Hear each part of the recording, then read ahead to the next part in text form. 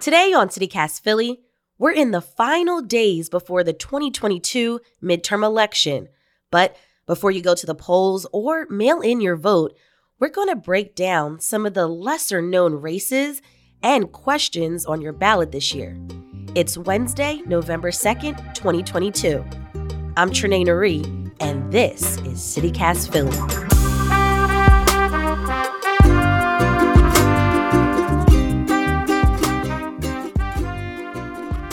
CityCast Philly political contributor Denise Clay Murray. You've covered many Philadelphia elections. Does anything about this one feel special? Well, I don't know if it feels special as much as it feels like there seems to be a little bit more interest. Now, part of that is because of the bigger races, but there are some other little things going on, like in city council and with all of our state reps and state senators are also up for election this time around. So there's a lot of reasons why people are paying a little bit more attention. I feel that. So today we're going to talk through the ballot and maybe, less bigger races. Because like you said, a lot of people have, their eyes and ears glued to the governor's race and the Senate race. Okay, let's start with ballot question 1. And this is in reference to starting an aviation department. In a lot of ways, this is a long time coming because the airport, here's what people don't understand about Philadelphia International Airport. It's actually controlled not only by Philadelphia, despite the fact that having Philadelphia in the name, it's also Delaware County. So you have this airport that's actually divided in sections for both municipalities.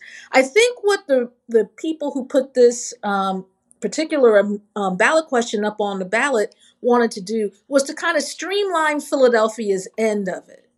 Because as the airport is managed now, it's managed by several different departments. And that can be confusing, right? And it has been in the past. So I think what they want to do is have one department that takes care of everything to kind of streamline that process.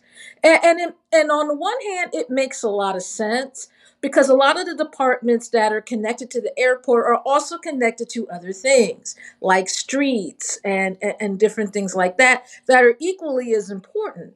And if you've ever been to Philadelphia International Airport, you know it needs a lot of work.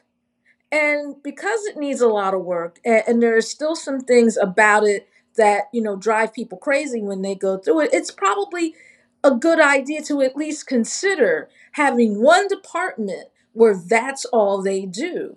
Now, on the other hand, by having it be just one department and that's all they do, the people who are working, on the airport now from the other different departments, they might feel like, okay, if you vote for this, I may be out of a job or I may have to go do something else or whatever.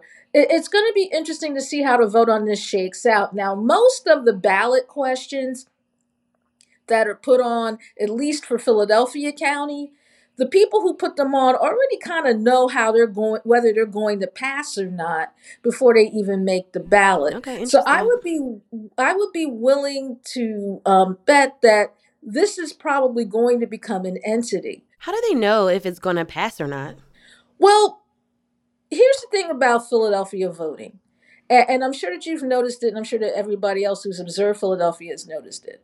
Most of the stuff that we have in terms of like elected officials and various things get settled in the May primary. And that's because the city has traditionally been Democratic for several decades. Right. Overwhelmingly so. So the people who put ballot questions on, with very few exceptions, have already, targeted a base of folks that they know will come out in support of this. And since a lot of the time when people vote, they forget that there are ballot questions on the ballot in the first place, they also have that to work with. Okay, let's move on to the second ballot question, actually. And this one is in regards to giving career and technical education graduates a leg up when applying for city jobs. First of all, Denise, what is a CTE program? Well, we used to call it VOTEC when I was in school. Right. Yeah, I Um, remember that. Yeah. and for some reason, somebody thought calling it vocational and technical wasn't good enough, and then all of a sudden it had to be career technical education. It's the same thing as VOTEC.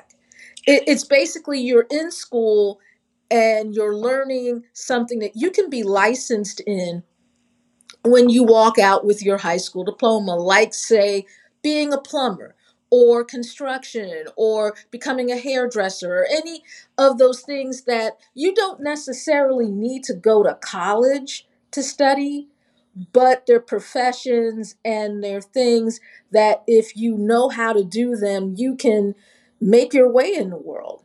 And the reason, because I was in city council when it was when this particular ballot question was allowed to be put on the ballot.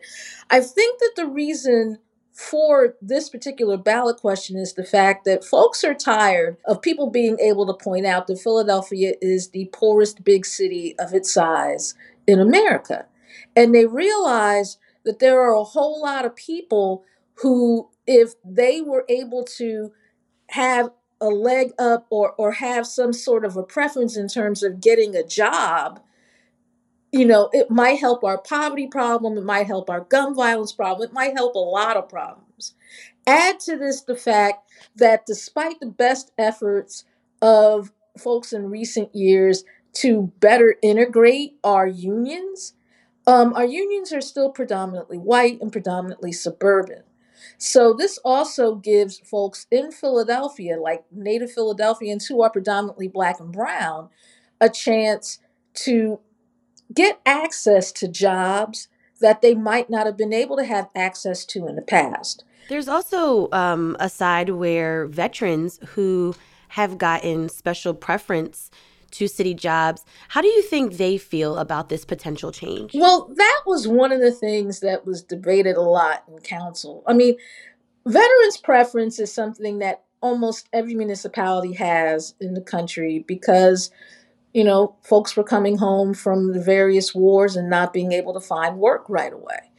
And the veterans preference isn't going to change because this preference may get adopted.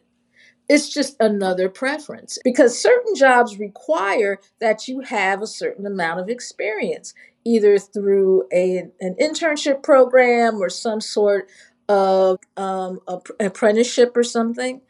And if you have that going for you, plus a veteran's preference, I don't think it's going to keep you from getting a job. All this does is make it so that young people who are just starting out actually have a shot at getting a job. I don't think this really hurts veterans all that much. Let's talk about the lieutenant governor's race. There are a lot of candidates up for that job. How much influence does the lieutenant governor have in the state? It depends on the governor. And I say that because some governors are a lot more willing to act as a team with their lieutenant governor than others have been. Like, Right. And let's just clarify that the lieutenant governor, it's not like how a president chooses their vice president. So it's not like that. no, although there is a amendment that will put a ballot question up um, that would make it so whoever is running for governor can pick a lieutenant governor candidate. Currently, that's not what happens. Lieutenant governor runs as his or her own candidate. And there have been occasions where we've come really close to having a governor from one party and a lieutenant governor from another, which has been, That could get messy, right? yes, messy, chaotic, unintentionally hilarious, fill in the blank. Okay, so Denise, anybody stand out from that group of candidates? Well, Austin Davis is and Josh Shapiro have actually been running like running mates. So that stands out to me because that very rarely happens. Even when our current Lieutenant Governor John Fetterman was running for Lieutenant Governor, while Governor Tom Wolf was running for his second term, Wolf endorsed him, but they didn't do a whole lot of events together. So so this is really interesting to see how often when you see Josh Shapiro, you see Austin Davis.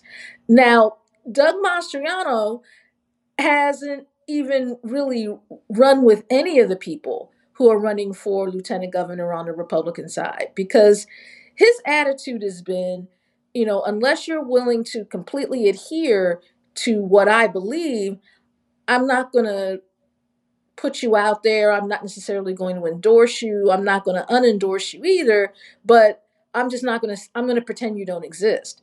And that's kind of how he's been running. And the Republican candidate for lieutenant governor is Representative Carrie Del Rosso, who, like you said, has not been endorsed by Mastriano. And Denise, before you go, Philadelphians have all these special elections on their ballots for city council because so many city council members have resigned recently to say, they're going to make a run for mayor. There are 2 at-large seats that everyone in the city can vote for. And depending on what district you're in, there may be a special election on your ballot for a council member. What should people know about this? Well, for one thing, they should know that they're happening. They haven't really been getting a whole lot of advertisement because the ward leaders pick these candidates. And the ward leaders, for those who don't know, are the people who work with committee people and make sure that, the voting machines are put together and that that everybody has what they need to vote. And they hold a lot of power. And, basically they chose who was going to run for these seats. Now, basically what these folks will be doing is filling the expired term of whoever it is that they're replacing. Like in the 9th district, it's Sherelle Parker. In the 7th, it's Maria Quinones Sanchez. And there are 2 at-large seats, one that used to be Derek Green's and one that used to be Alan Dobbs. And, I interviewed one of those candidates for at-large, a woman named Sharon Vaughn, who used to be Derek Green's chief of staff. And one of the questions that I asked her was, are you intending to run in 2023? And she said no. And you'll find that a lot of these candidates are probably not going to run for these council seats in 2023. So what the voters should know about these folks and what they should be trying to find out is, what are you going to do for that year you're in office? If you do decide to run again, what do you, plan to continue? What of your predecessor are you going to, utilize to, continue their work in the district if you thought it was good, or to not continue it if you didn't think it was good? And, I'm already hearing from people who are talking about running for city council at large next year. So while this ballot's going to have some special election things on it, the ballot in May 2023 is going to be nuts. CityCast Philly political contributor Denise Clay Murray, thanks as always for being here on CityCast Philly. Oh, no problem. Thank you. Keep up with Denise on the Philadelphia Hall Monitor, Philly Cam, and on Twitter. We'll have links in our show notes. And here's what else Philly's talking about. Speaking of elections, based on early voting data, more than 700,000 people in Pennsylvania have already voted in the midterm election. According to the Philadelphia Voice, early voting is really popular among registered Democrats and senior citizens. On the other hand, young adults have been less likely to send mail-in ballots. A recent study from Drexel University shows that Philly's Indigo bike share program got more people physically active. According to Plan Philly, the study tracked over 1,000 bike share members and found that over time, people were cycling for an average of 20 minutes per day. And because of the rain on Monday, the World Series games have been pushed back, but that hasn't stopped some local businesses from making Phillies-themed food. All right, here's what's on the menu. Federal Donuts whipped up some Bryce Harper themed treats. They're called Bryce Crispy Treats. I think that's funny, which features a classic spice cake donut topped with red marshmallow glaze, some homemade Rice Krispie treats, and of course, a marshmallow drizzle. McGillen's has a red beer in honor of our fills, and Milk Boy is serving Red October cheesesteaks. Yes, they are these limited edition 24-inch sandwiches with hot aioli, provolone cheese, and pickled jalapenos. Woo! And that's all for today here on CityCast Philly. All that food is making me so hungry. But before I go and grab a snack, I just want to say thank you so much for listening to this episode of the show. Tell a friend, rate the show, leave a review, and subscribe to our morning newsletter. We'll be back tomorrow morning with more news from around the city. Bye. And our outro. Why did I say it like that? Oh, God.